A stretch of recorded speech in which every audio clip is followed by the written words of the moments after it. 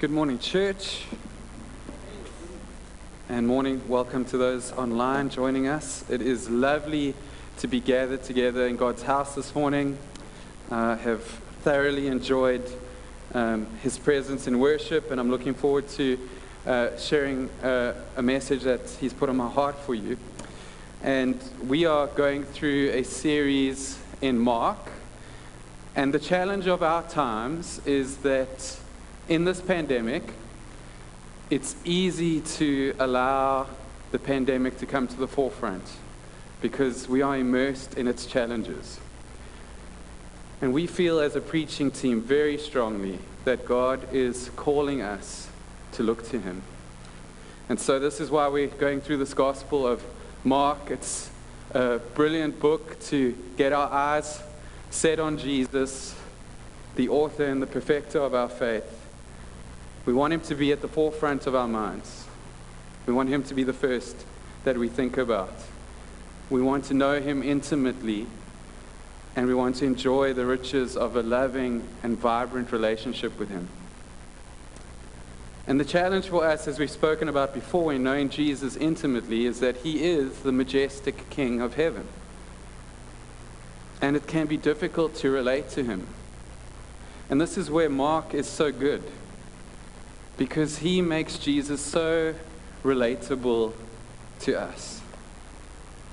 He's relatable to us in His humanness, so that we may not only know Him more intimately, but we can follow Him as humans in a more practical way. So far in the series, we've spoken about how the gospel is a person, Jesus. We've spoken about how the gospel or Jesus has these qualities, these characteristics where He is authoritative and compassionate, and how beautifully these two components dovetail together in the way that He relates to us. And this morning, as we carry on in chapter 2, we're going to learn about His purpose for coming. The title of my sermon this morning is Jesus' Purpose for Coming. And I want you to turn to Mark chapter 2, and we will read together from verse 1 to 17. It won't be up on the screen, so I really hope that you have something to refer to. And I'm going to begin. And when He returned to Capernaum after some days, it was reported that He was at home, and many were gathered together, so that there was no more room, not even at the door. And He was preaching the word to them. And they came, bringing to Him a paralytic carried by 4 men. And when they could not get near Him because of the crowd, they removed the roof above Him. And when they had made an opening, they let down the bed on which the paralytic lay. And when Jesus saw their faith, He said to the paralytic, "Son, your sins are forgiven." Now, some of the scribes were sitting there questioning in their hearts, "Why does this man speak like that? He is blaspheming. Who can forgive sins but God alone?" And immediately Jesus, perceiving in His spirit that they thus questioned within themselves, said to them, "Why do you question these things in your hearts?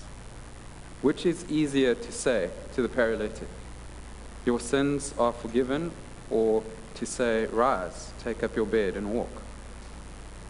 But that you may know that the Son of Man has authority on earth to forgive sins."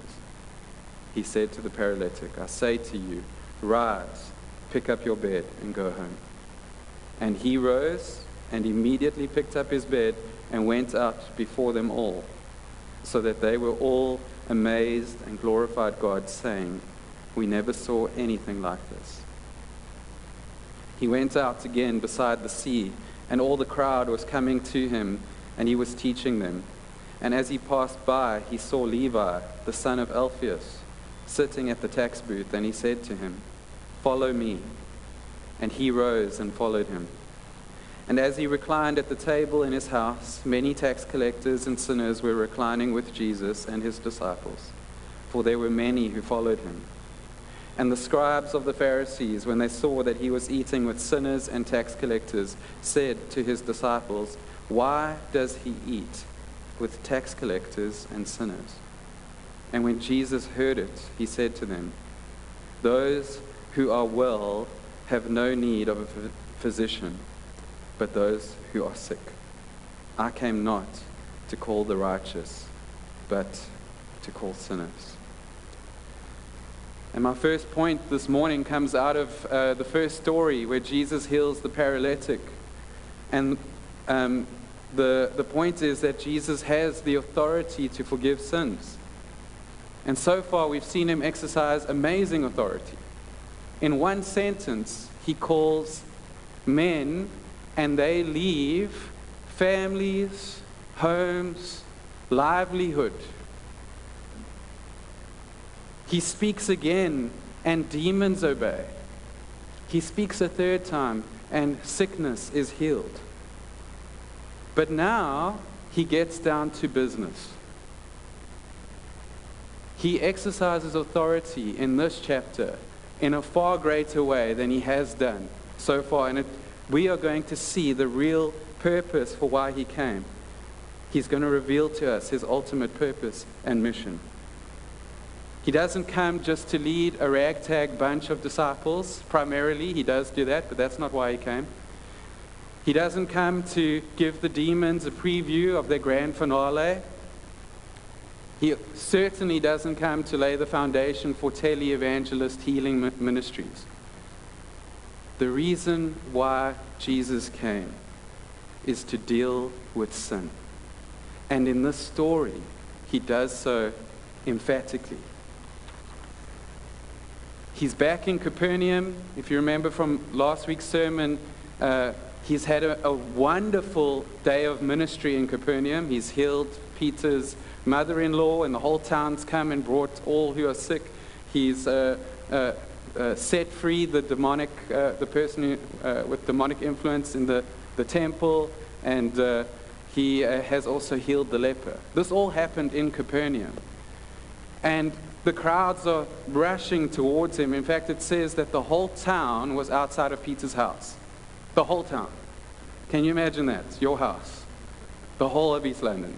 Outside your door because Jesus is doing something inside.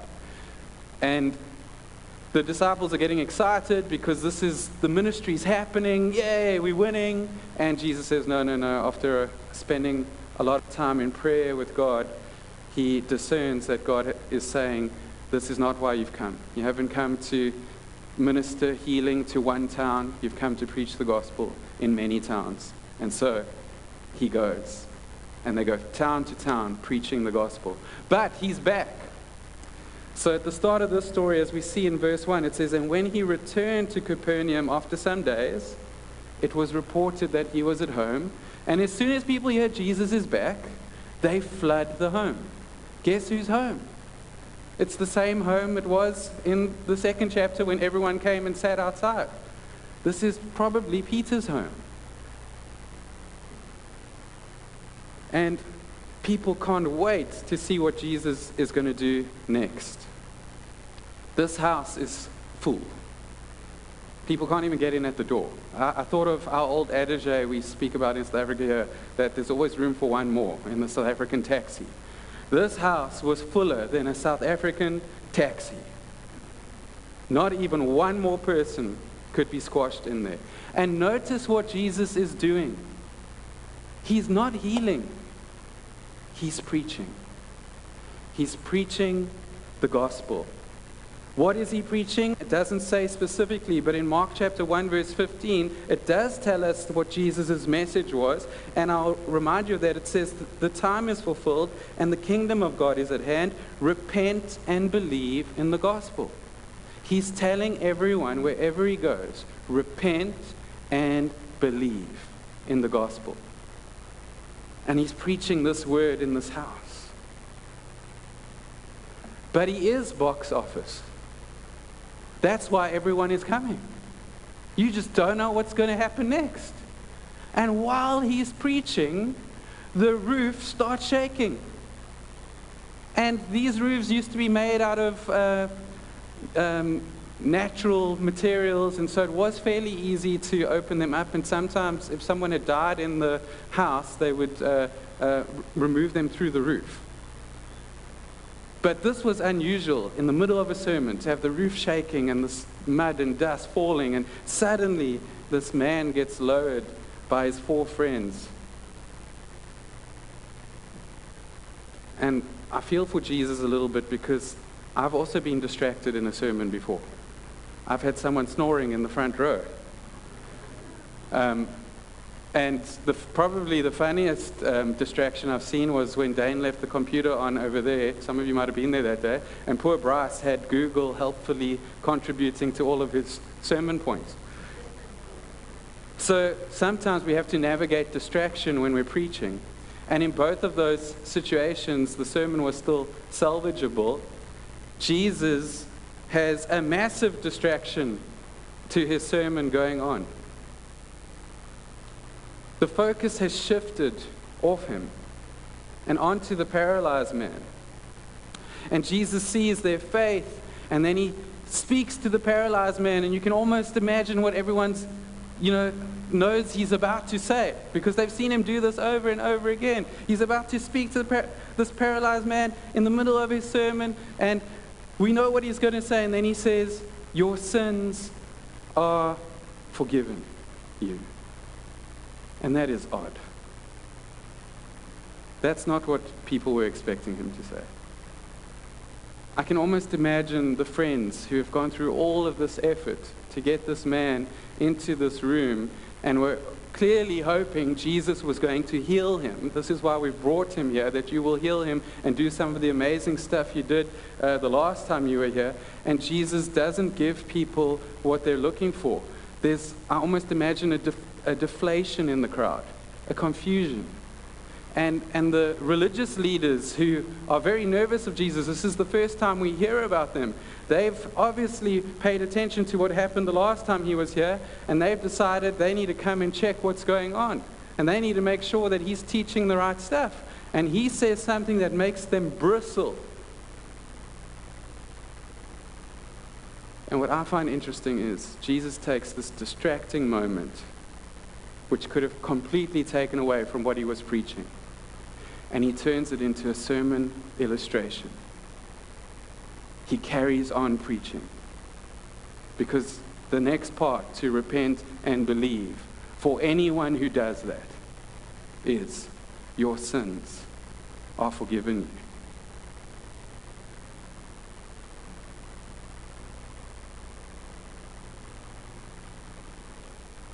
You would have expected, after seeing their faith, that Jesus would have said, "Son, you are healed." This was surely what everyone was expecting. The atmosphere was electric with expectation. And into that space, Jesus keeps preaching, "Your sins are forgiven you," a continuation of the sermon, repent and believe. And he's turned this potentially distracting moment into a wonderful illustration that's going to have an amazing conclusion. But a question is arising in your heart, and I'm glad you're asking it. I can perceive that question, so I'm going to answer it. How can Jesus say, "Your sins are forgiven you"? Think about that. Jesus doesn't preach a gospel that's just random forgiveness. He's preaching, repent, you must repent, turn away from your sins, and believe in me, and then your sins will be forgiven. And this man, who, from what we can tell, hasn't done either of those things, Jesus says to him, "Your sins are forgiven you." It's a powerful, powerful statement. In fact, it is the very statement that is going to end his ministry. When he stands before Pontius Pilate, and just before he gets sent to the cross, he is sent to the cross for claiming to be able to do things that only God can do. And the Pharisees rightfully believe or think, Jesus can't say that, because only God can forgive sins. And I'm asking myself, what is going on with this paralytic that Jesus can forgive his sins? He has the authority to forgive his sins, I believe that. And I think what's helpful is the phrase before Jesus says, "Your sins are forgiven." This should come up on the screen, and I've emphasized the key word. Let's look at the very line before Jesus says, "Son, your sins are forgiven you." It says this in verse 5.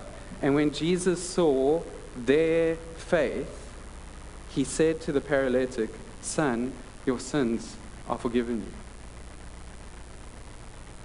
And there's a little play in the pronouns there that sometimes I think confuses people. If you don't know what's going on in the story, you might imagine that they are over there and the paralytic is over here, and he looks at their faith and then he says to him, "Your sins are forgiven you." But remember, they are together. They're a group. He's let them down. The group has let the paralytic down through the roof, and they are all together. The four of them are holding him, and Jesus looks at them, the five of them. There's no reason to believe that the paralytic is without faith. And what I find interesting, for Jesus to say, "Your sins are forgiven you," I believe that the paralytic has saving faith. Faith beyond just getting healed. And as we go through the story, something's going to hopefully become quite clear to you, and how special that is. It's the first time we read of that. And so Jesus says to him, "Son, your sins are forgiven you." The main point to this story is not that this paralytic is healed of his paralysis. That's subsequent. The main point to the story is that Jesus has the authority to forgive sins, and he forgives this man's sin because of the faith that he had. And I want you to be asking, I'm going to answer it later, but how did he get that faith? How did he get to this point where he was so aware of his sin and he knew that Jesus was the only one that could save him? Because it's in that space that Jesus says to you, "Your sins are forgiven." Happened to me. It's happened to many of you. You had to first become aware of your sin. You had to realize there was nothing you could do. And then you came to Jesus. And he saved you from your sins. That's the gospel. And the gospel's happening right in front of everyone's face. It's the continuation of the sermons that he's been preaching. And now we see someone getting saved. Their sins are forgiven. It's a powerful moment. And Jesus lets that moment hang in the air. "Son, your sins are forgiven you."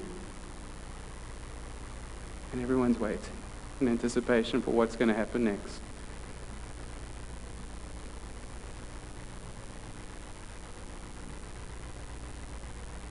The Pharisees have a huge problem with Jesus saying that the man's sins are forgiven.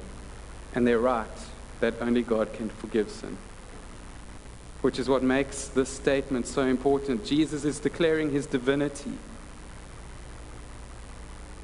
And he's not just making a claim. Anyone can make claims. A claim is when you say something and if it's not backed up, we can all do stuff like that.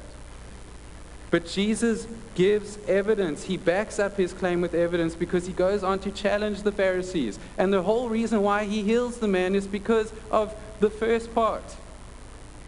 He wants to prove that he has forgiven his sins. So he says, what is easier to say?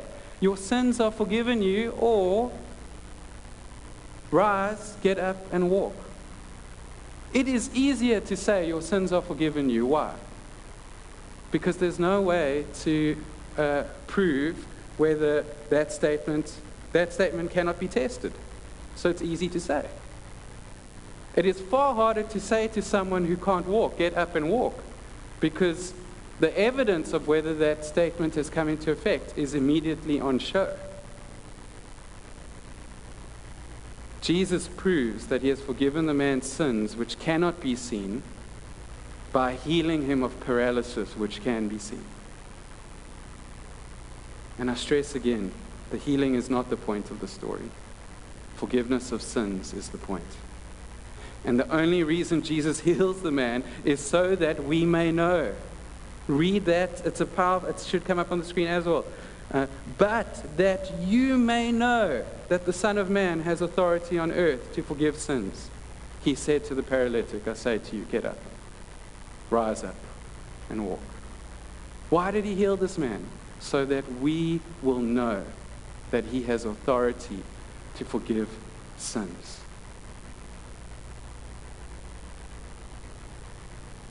That's the point. And the man gets up, and everyone is amazed and glorifies God, saying, "We never saw anything like this," which is strange because he's been in Capernaum for the whole of chapter 1 doing amazing things. So what was different this time?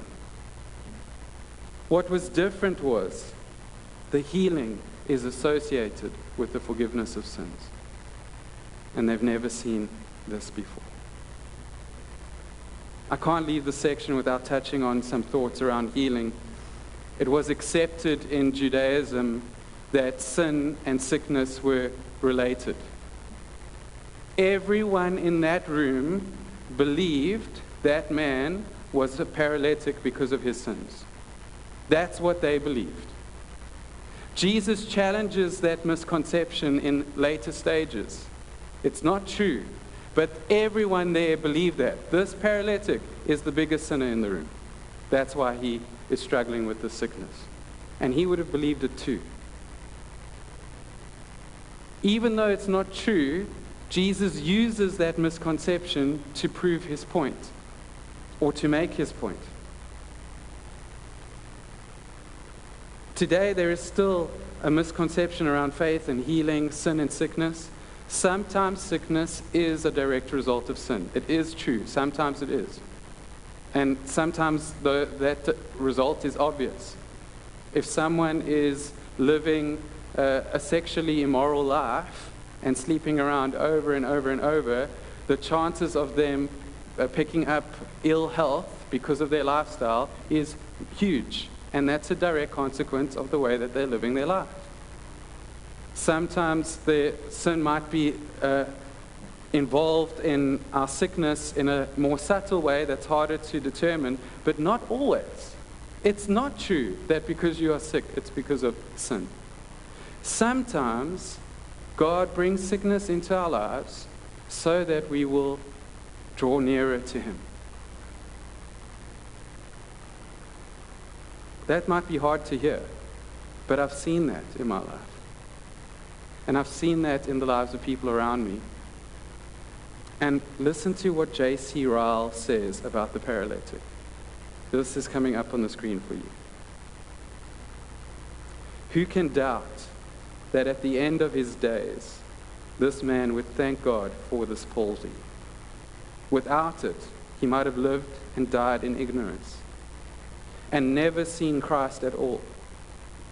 Without it, he might have kept his sheep on the green hills of Galilee all his life long and never been brought to Christ, and never heard these blessed words, "Thy sins be forgiven thee." That palsy was indeed a blessing. Who can tell? But it was the beginning of eternal life to his soul. I asked you a question earlier, and I hope you've been thinking about it. Why was this man the first one to get his sins forgiven? How did he get to this point where Jesus could look at him and see faith in his heart and say to him, "Your sins are forgiven you"? And it's got to do with this misconception. It's actually a blessing to him. Out of everyone in the room, the person whose sin weighed heaviest on them was the paralytic. His whole life he had been told, "This is because of your sins." And because he was aware of his sin, and because he saw Jesus and he realized, "You are my only hope," he was ready to receive the gospel and be changed by it forever. I'm not surprised that the paralytic was the first to see his need for Jesus, not just for physical healing, but for the deep sickness of the soul that ails all of us, because he saw this in himself, and he saw that Jesus was the answer, and his sins were forgiven. That's powerful. The person whose sin weighed heaviest on them was the most ready to receive the gospel. I want to move on. In the second story, in my second point, is Jesus goes after the worst of sinners. These two stories at first seem unrelated. Even when Joey and I did a little bit of a recap on the text, there was something at first that was, okay, so we go from the paralytic and Jesus forgiving his sins to Jesus going to the beach. and now he's going to call another disciple. And at first these things seem unrelated, but the beauty of, and Mark actually puts these stories back to back on purpose. And you're going to see that and how the theme comes through clearly here. And Jesus has this pattern. I love this pattern of Jesus. He's in the town, amazing stuff happens, he leaves the town, he goes somewhere else. And so he's just had this great victory. Everyone's glorifying God. Everyone, even the Pharisees who were there to test him, it said everyone in that room was glorifying God for what had happened. We've got our first of many who are saved. Their sins are forgiven. And now Jesus goes after this victory and he moves towards the sea. And he continues to teach those that are coming to him. And along the way, he sees Levi. And you need to know this. Levi, you've already met him if you've been reading your Bible. He wrote the book before Mark. Levi's other name, or a name you could call him, is Matthew. He's a writer of a gospel. And Jesus sees Levi, who later writes the first gospel, and calls him to be his disciple. Now, Levi was a tax collector. Levi is sitting in the tax booth when Jesus calls him. And I always wondered why. I mean, I'm sure you've heard before from the pulpit that tax collectors were bad people and everyone hated them. And I've always wondered why we had to stress that, because I still hate giving taxes to people. Like, you don't have to convince me of that. I hate tax collectors, even today. I hate giving away my tax. But the reason to emphasize this point in this story is there are a number of reasons why choosing Levi is significant for the gospel. It's a significant moment for the gospel. Jews were under Roman oppression. I hate paying taxes. I've already admitted that. I'm sure most of you can relate. But at least my taxes are meant to go towards the benefit of my country. I think part of the reason why we hate paying taxes is we don't always see that happening, but we at least understand the concept. We all give the government some money, and the government has money to improve our life. Great. It's wonderful when it works out that way. But for the Jews, because they are oppressed by Rome, the taxes collected from their pockets are not going to the benefit of Israel. It's going to the benefit of Rome, to the benefit of the oppressors. And what's worse is the tax collectors themselves don't just collect for Rome, they also openly over-collected more money to line their pockets, and you couldn't stop them, and you all knew it was happening. And they knew it too, and they were shameless. They were thieves, helping the oppressors and lining their pockets. And most of them were foreigners, because if you were a Jew and you were a tax collector, you were excommunicated from the temple and your family shunned you. Because you are serving the oppressor and stealing from us, and everyone hates you. Matthew, the tax collector, the disciple of Jesus, the writer of the first gospel, is also a Jew. Think about that. And I can imagine him sitting there, and he was rich. Tax collectors were rich. And he's given up on his reputation. You all hate me. Okay. I'm sitting here in the open, robbing all of you. I accept that. I've made my choices. I'm shunned by my family and the religion around me. Fine. And into that space, Jesus comes and says, hey, you, follow me. Can you imagine what it was like being on Jesus' leadership team at that point? Jesus, we were just starting to build some momentum again. Jesus, I'm not so sure this is going to be well received by the community. Jesus, we have some conflicting views around your strategy at this moment, around this chosen direction. But Jesus wasn't interested in serving perception on his team or perception in community. Jesus saw someone and he called him. He has just proven he has the authority to forgive sins, and now he calls the worst of sinners onto his leadership team. What is the connection? What is his message? The gospel is for everyone. No one is beyond my reach.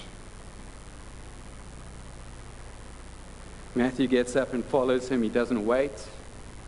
He doesn't consider the consequences. He doesn't make a pros and cons list. He doesn't think about his reputation or his lack of worthiness. Jesus calls him, and Matthew comes, leaving a life of great wealth.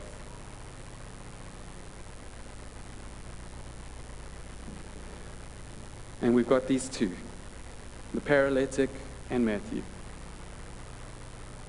Both men living lives under the heavy burden of sin. For the paralytic, he was a terrible sinner because of his illness. For Matthew, he was a terrible sinner because of his life choices. Yet out of the throngs of people around Jesus, the two people in our stories that respond to the gospel and the call of Christ are Matthew, the tax collector, and this paralytic man, we don't know his name. It seems to me that grasping our sinfulness is a crucial element to responding to the gospel. Something which is only emphasized in this next story. Remember, Matthew's sitting there. He's not pretending to be a good person. He's not pretending to be okay. Out of everyone around him, he has accepted that he is hated, and perhaps he even believes that it's rightfully so. It's just the choices that he's made. But both men have a clear view of their sin. And both men respond to the gospel and the call of Jesus Christ. It's fascinating. I want to move on into my third point. My final point. Matthew celebrates his newfound friendship with Jesus by throwing a party and inviting all of his friends and colleagues to meet Jesus. Day one. His response to making friends with Jesus is to go, right, I'm going to celebrate this. This might be the last time I have enough money to celebrate in a big way, and I'm going to invite everyone. And he invites everyone. All of his colleagues who are sinners and tax collectors. And they all come to his house to meet Jesus. And the religious people are also there. And the tradition was, religious people, we are righteous. We all sit together. People that disobey the traditions, they are unrighteous and sinners. They sit over there. You don't mix with them. It's a caste system. They must feel that they are lower than us, because they are not allowed to sit with us because we live in the correct way. And Jesus comes, who is a teacher. And the Pharisees would have expected and even wanted him, even though they didn't like his message, they would have expected him, and for the way he spoke with authority, come and sit with them. That would have been right. That would have been the custom. Sit with us. We are the teachers. But Jesus goes and he sits with the tax collectors and the sinners, and this confuses the Pharisees. And they, why would a respected teacher of the law associate with the lawless? Now, these were not sinners in the strictest sense of the word. They were called sinners because they wouldn't keep up the traditions of the Pharisees. If the Pharisees had a million things they wanted you to do, you were right if you did the million things. And if you didn't do those things, if you said, this is dumb, I'm not going to do it, you were a sinner. So the best example I could think of that I lived amongst was in Oman with the Muslims. It was just like this. The Muslims had to pray 5 times a day, and if someone in their town didn't do that, it was well known, and they were regarded as, sinners. It doesn't mean because you're not praying that you're running off and committing all sorts of sins. These people are living normal lives, not doing anything wrong, but we're not keeping up with your traditions and going to go to the temple and pray 5 times a day. We don't want to do that. Now you're regarded as a sinner. And that's the same as this group over here. Sure, we're all sinners, so they are filled with all sorts of sin, but they are viewed as sinners because they won't hold the traditions of the Pharisees and the religious leaders. When they challenge Jesus on why he's sitting with people who give little credence to spiritual traditions, Jesus states again his purpose for coming. He came not for the righteous, but for sinners. The people who would respond to his message are sitting around his table. Jesus doesn't go and sit at the table. Those guys are not going to respond. This message isn't for you guys. None of you are going to respond to the gospel. Think about what's happened with the gospel so far. The biggest sinner in the room got saved. No one else. They all watched the miracle happen. The biggest sinner in the community responds to Jesus' call. Other people have come to listen to some good teaching, but they're not all in. They're not willing to leave their whole lives behind to follow him. It was the biggest sinner. And now Jesus is sitting at the table with the people who will respond to him. The sinners, the tax collectors, the sick. Those are the ones he's come for, not the righteous, the puffed up, the proud, who think they've got it all together. Fine. You think you've got it all together? That's not why I've come. Those who thought they were okay and trusting in their own goodness missed Jesus and why he came. At a small group this week, someone mentioned that when we admit our sinfulness, Jesus can come close. I'm talking about Christians. When we as Christians admit our sinfulness, Jesus can come close. When we are feeling like we are living right and well, and we're proud about that, we push Jesus away. Spiritual pride scares me because I see it so easily in others, but I don't see it in myself. Jesus moves far away when I carry spiritual pride in my heart. Honest brokenness about who I really am brings Jesus near. Is he sitting at your table today?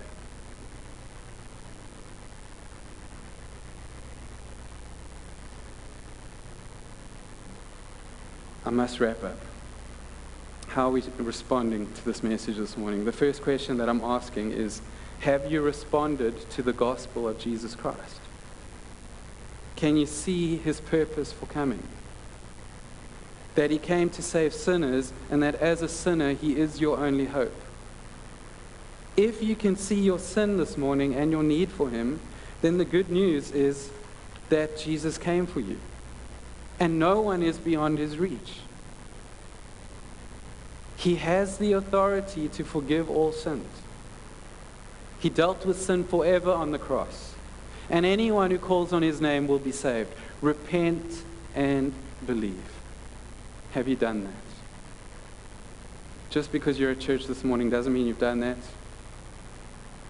I really want to challenge you to think about that. If you're starting to see this message clearly, it could be that Jesus is revealing himself to you this morning, but you need to respond. The next question is for those who have responded, and many of you have.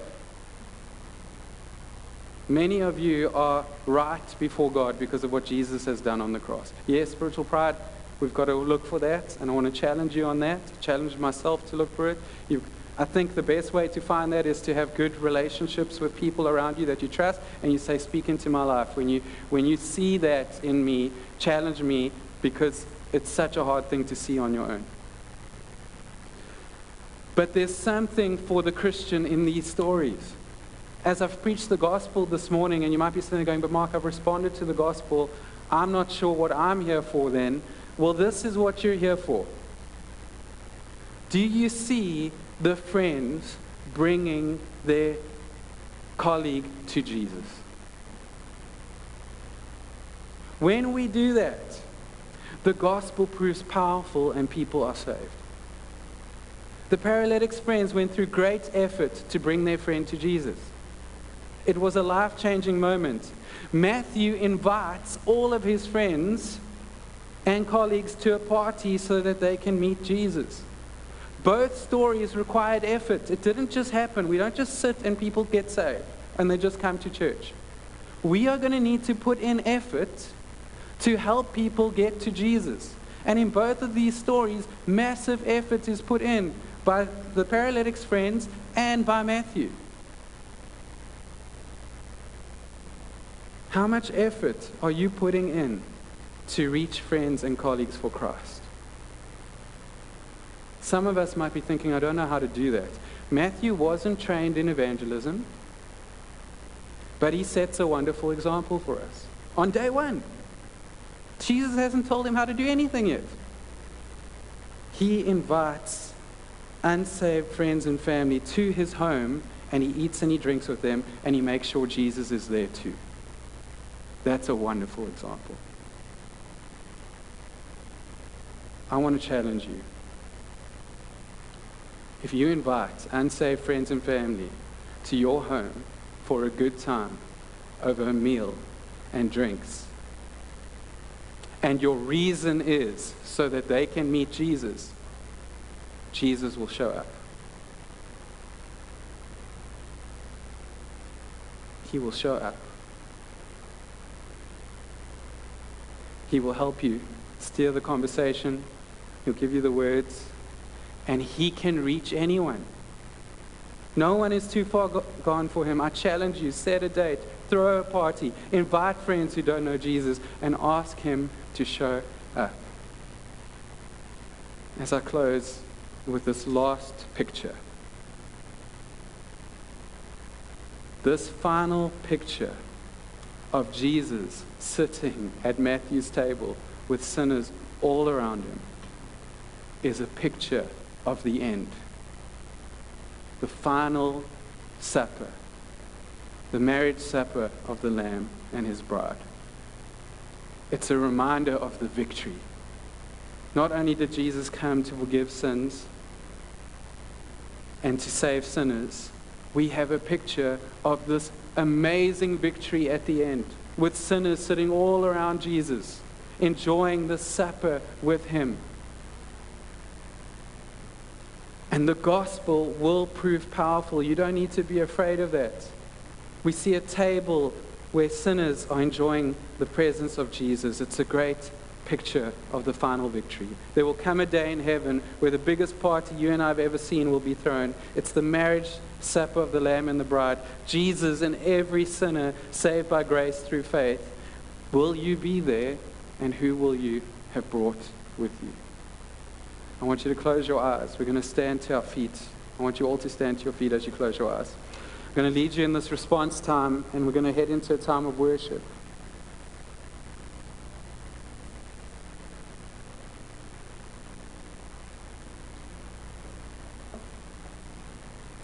I want to encourage you, church. Standing here are many people who've already responded to the gospel, because the gospel has proved powerful in our lives. Jesus has forgiven our sins. He's called us to follow him. And maybe standing here today is someone who's seeing that clearly for the first time. And we celebrate every time someone comes to Jesus. As you stand now, celebrate in your heart that you know him. Celebrate in your heart that he's come for you, that he's revealed your sin to you, and that you have come to place your faith, your saving faith in him. And that one day you're going to be sitting around that table with him in his victory, enjoying him for all eternity. And as you pray in your heart and celebrate that, I also want you to think about and ask him to show you who are the people that you can invite to come with you.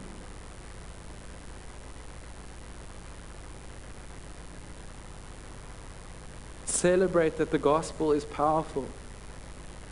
Celebrate that it will advance, it will save. Celebrate that when you invite people into your homes and you do it because you want them to know Jesus, you can have faith and believe that Jesus will show up. Celebrate that. And make yourself available. Say in your heart to God right now, God, I don't want my home to be just a space for myself and my comfort. I want my home to be a place where people can come and hear what you have done. I want my home to be a home like Peter's, where people just come and they meet you. Lord, all over this room, there are followers of Christ, people who love you. We have been redeemed because of your grace, because what you have done on the cross. And you have given us opportunities, resources, things that we can use for you. And we stand, Lord, in celebration now. We celebrate your great victory on the cross. We celebrate that you overcame sin and death. And we celebrate that even now, as we continue to live our lives for you, you are able to reveal yourselves to people around us and to save them. Will you show up in our houses? Will you be there as we share what you have done for us? And would you reveal yourself to many more people in this city, that they may come to follow you? Fill this city with the gospel and glory of Jesus Christ. In Jesus' name, amen.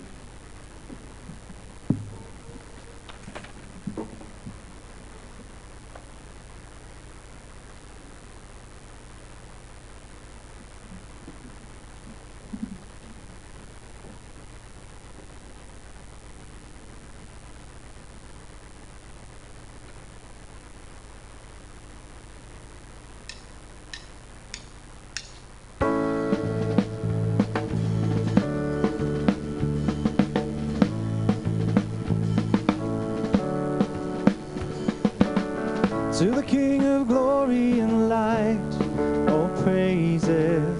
To the only giver of life, our Maker. The gates are open wide, we worship you.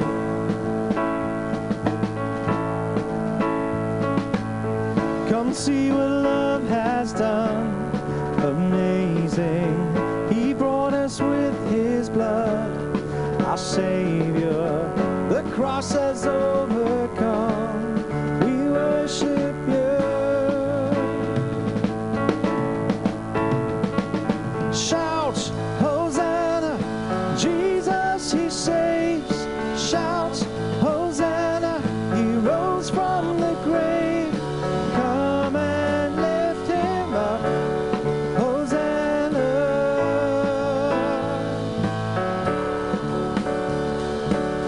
Now let the lost be found, forgiven.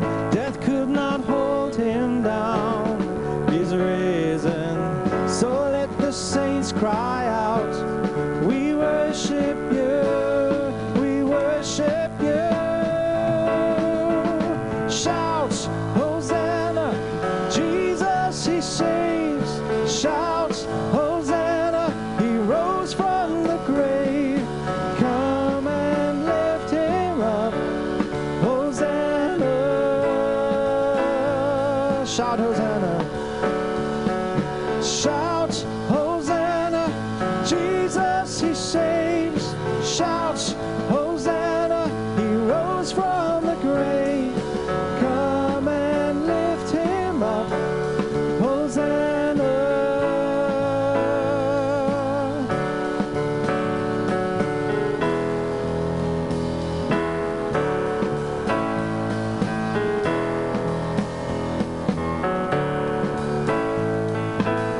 The same power that rolled the stone away, same power alive in us today. King Jesus, we call upon your name, no other name. Let's sing to him this morning. The same power that rolled the stone away, same power alive in us today. King Jesus, we call upon your name, no other name. Shout, Hosanna, Jesus he saves. Shout, Hosanna, he rose from the grave. Come and lift him up, Hosanna. Shout to him this morning. Shout, Hosanna, Jesus he saves. Shout, Hosanna, he rose from the grave. Come and lift him up, Hosanna. Hosanna, come and lift him up, Hosanna. Hosanna. Yes, Lord. Hosanna. Hosanna.